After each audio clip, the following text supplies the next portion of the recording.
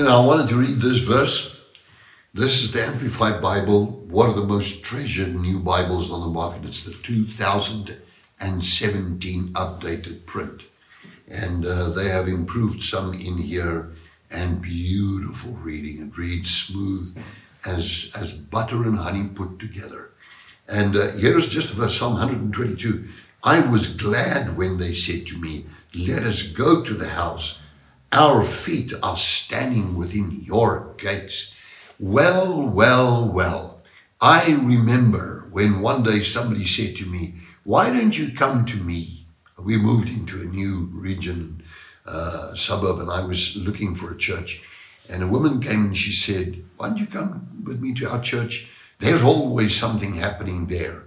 I didn't know a thing called the Holy Spirit, a thing called Pentecost, a thing called, the manifestation and the gifts of the Spirit. I didn't know those things.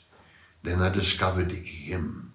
He was then the third person of the Holy Trinity that revealed himself to me in such a way that I couldn't even begin to describe to you.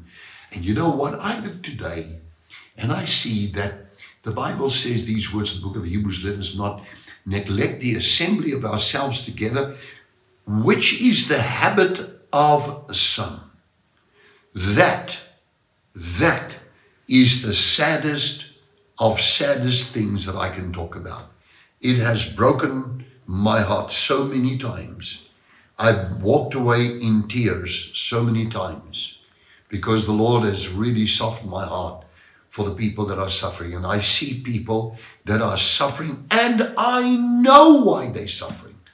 They have drifted away from God. They don't come to church, or they decide to, like one man said, I just look at videos on Sundays. I just look on television. I don't have to go to church. And he forsakes the assembly of himself with the other saints in the light. And he misses the corporate anointing of the Holy Spirit. Do you know that what a job I had during this COVID to keep the church going and on fire? I loved the church, I think, incrementally every day more than the previous day. Every day I just thought, where are they? Are they okay? And if you're a shepherd, if God's appointed you as a shepherd over the flock, and that's God's property, and you don't own them, he owns them, and you begin to be concerned, you're a pastor. The Afrikaans language, the word pastoor, pa is a father, like papa or father.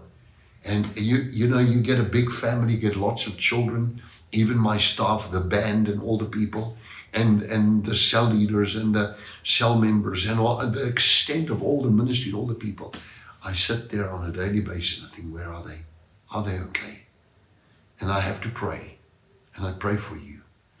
But I want to say this to you. Don't backslide in the middle of the storm. That could bring everything to the point of being undone. That could sink your boat for you.